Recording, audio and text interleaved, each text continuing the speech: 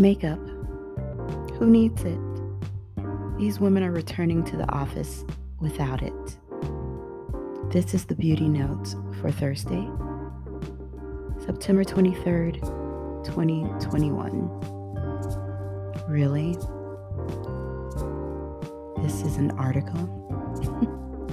HuffPost wrote this article on August 19th, 2021. Now, a woman's choice to wear makeup, of course, is her own. If you feel confident and comfortable without it, that should be okay. You shouldn't feel like you will get fired or demoted if you go to the office sans makeup.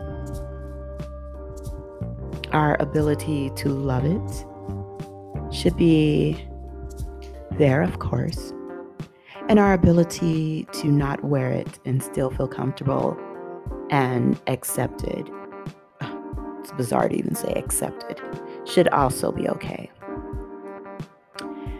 This podcast is indeed called Beauty's Aging Gracefully. However, a woman of any age should feel comfortable and confident and sure going into her place of work if she decided not to wear makeup that day. It's not like you're not going to perform your job the same way if you don't have on a full face of makeup.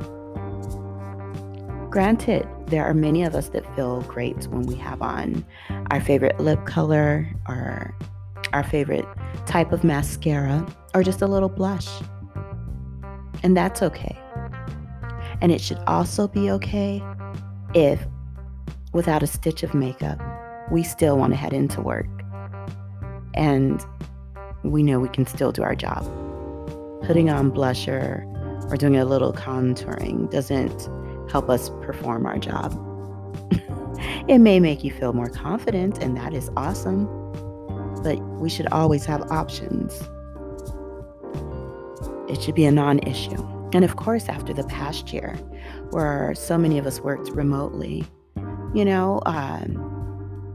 maybe we did, maybe we didn't have makeup on. That's our choice.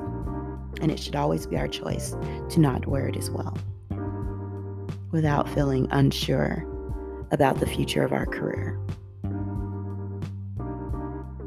It's almost beyond that this is a topic. And I'm going to get off my soapbox now.